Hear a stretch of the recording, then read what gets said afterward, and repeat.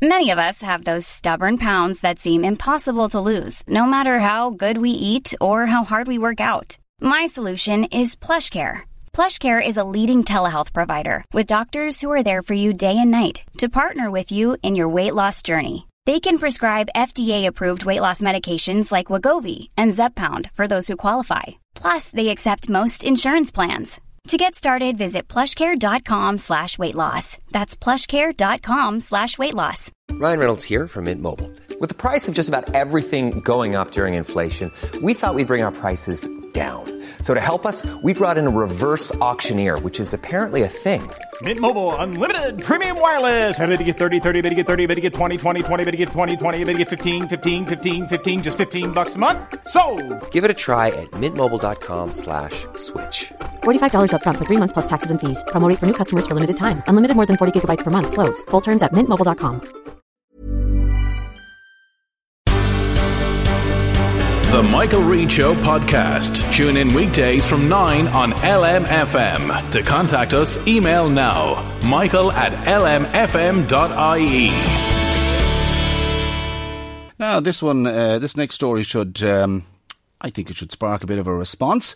A UCC virologist claims the country will have 1,000 cases of COVID-19 within 8 weeks if the current trend continues and schools are allowed to reopen. Professor Jerry Killeen, AXA Research Chair in Applied Pathogen Ecology at the School of Biological Earth and Environmental Sciences in University College Cork, said Ireland is going down the wrong path in reopening schools. So then, Jerry, why is that the case? Well, I think it's more the case that we've been on the wrong path, or we jumped off the right path at the end of June, and even without reopening schools, we're clearly on the wrong path. So if anybody can, and people, I guess I'm just helping people to kind of figure these things out for themselves from the numbers. We can all see the news every night. We all know that we were below 10 cases a day back at the end of June. We all know that we're hovering around the 100 case a day mark today.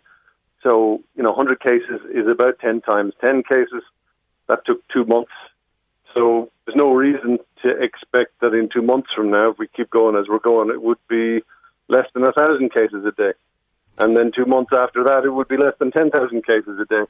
So even without reopening the schools, which isn't going to help, then we're already in trouble. And the sooner we react to this, the better. The tragedy is we were on the right track and we could have been reopening the schools safely or very close to it if we just stuck with it and eliminated this virus from the country. Okay, so where did we go wrong as you would see it? Well, we were on track towards 0 cases nationally back in June. We would have been getting there about now. We would at least be in a countdown.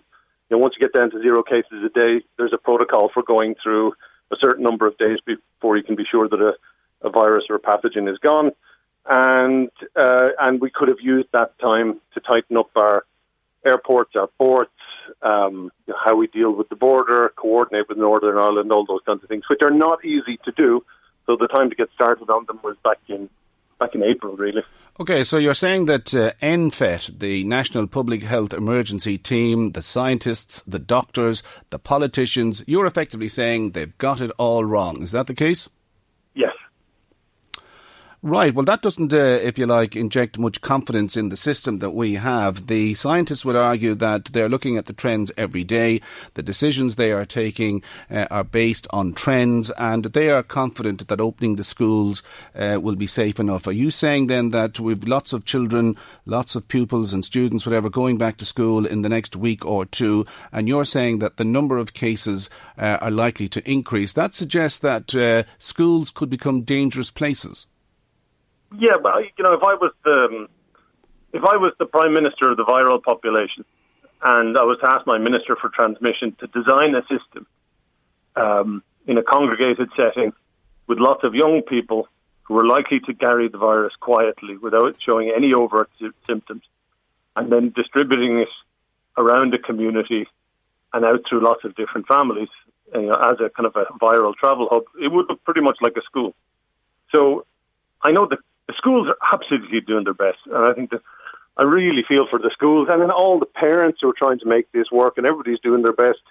And I'm sure most schools will do the best job possible. But, you know, the thing about COVID that makes it different from SARS or Ebola or any of those other things is that people can carry it around without knowing for an awfully long time. Most people who get it never know they had it. That's particularly true of children. And so, and that's why outbreak response doesn't work so well for this virus, because, you know, by the time you close the stable door, it's not that the horse is bolted. You may have 10, 20, 30 horses have bolted. So outbreaks can become very large before you notice. By the time you mount an outbreak response, you know, you can't round up all those horses. And so, and you can see that in all the pictures of all the school outbreaks that have been documented around the world, including the one recently in Dundee. You know, how does it get so big before anybody notices? And that's asymptomatic transmission, you know, carrying the virus without knowing it. That's what brought it into the nursing homes. That's what brought it into meat plants. It's what brought it into the country. You know, that hasn't changed. And there's no reason to believe that it wouldn't bring it into schools.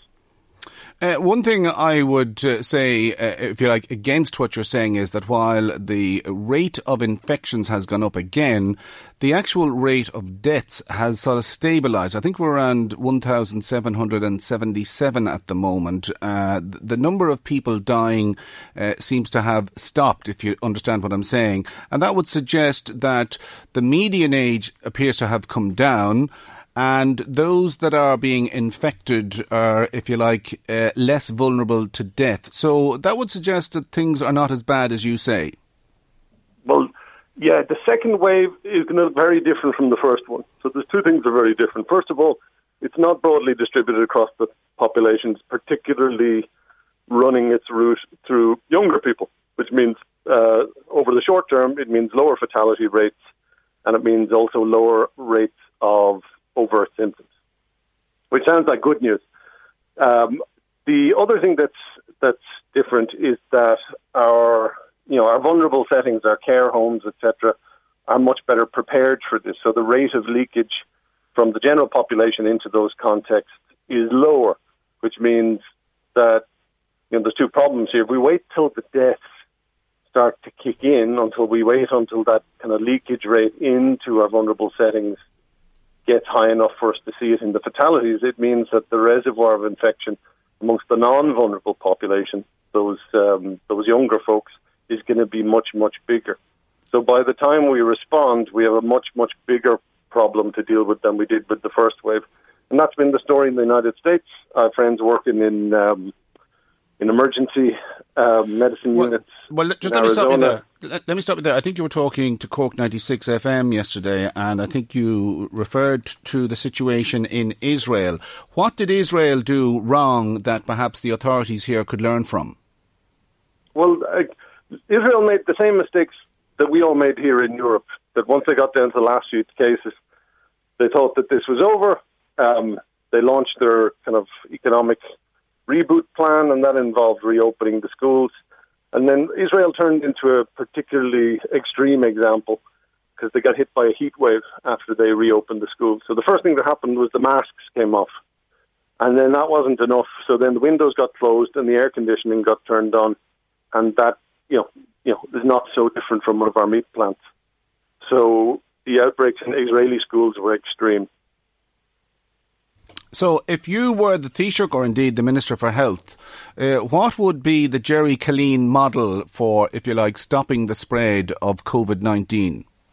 Get us back to a hybrid of phase 1 and phase 2, soup it up with a few additional, interventions like closing off, communal seating areas, little things like that, closing down takeaways, those kinds of things. And then work on our infection containment at our borders, and introduce a county-based kind of green zoning plan so that even people on our border with Northern Ireland can move around a little bit, but we won't see a plane load of stag-nighters from a hotspot in the UK, for example, flying into Belfast, getting on a bus to Dublin, etc. You singled out there takeaways. Why so? Any takeaways I've been in the last month or two, they all seem to be behaving themselves. By and large, they are, but then you see an awful lot of food being prepared with no mask on. Now, the person is behind the plexiglass, but it means the person is not wearing a mask while they're preparing the food. You walk away with it. And I think one thing I'd bring to all your listeners' attention is the importance of community transmission, because it's a minority of the cases we see, but it's actually the majority of cases that are ongoing. And their community transmission is, by definition, untraceable. It's all the stuff that we can't link back to a close contact, and it's all the stuff that is accounted for by what we think of as the minor routes of transmission, the contact with fomites, with contaminated surfaces, the good joke you told while you're walking along the street that left a few particles hanging in the air, all that stuff that's almost impossible to pin down with epi data, but it all adds up. Sure. And it all gives us the situation we're in today. You touched on something there in the answer to the last question, and I wonder if it's significant. The fact that we have an open border in this country, and as you say, people could take a flight from London to Belfast, get the bus or the train down here, is that in any way significant? Well, it is, yes, and we're going to have to coordinate with our neighbours, the most important one being Northern Ireland. Scotland is already on an elimination plan. There's even talk about it in England at present. And all of our European neighbours, sooner or later, everybody's going to realise there's no other way out of this.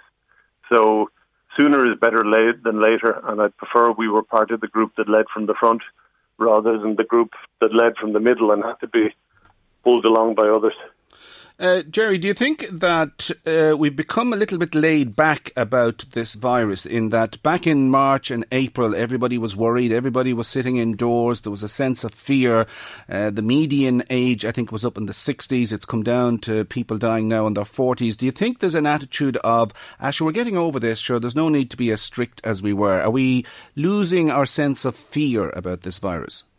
I think we had. I think it's starting to kick in again, as we all kind of realise that, I always describe flattening the curve as a mirage, but now I'm more inclined to use the term illusion, because it is, it's not technically viable. And now this is, a plan that, is full of holes, and we've been sold, and it just doesn't stand up. I think the most dangerous part of phase 3 was the illusion of normality. Which we all loved getting a taste of. I mean, I went out for one restaurant meal, and I looked around me, it didn't make sense, but, I was there, I said, let me relax and enjoy it, and for a couple of hours I really did enjoy it, and I was able to forget about all of this, and of course, it's a tender trap. Now, unfortunately, that we're not back to normality. The new normal, this is what it looks like, or worse. Kildare's already been locked down. It's Tipperary's headed the wrong direction. We don't know what's going to happen. Where things are going to flare up next.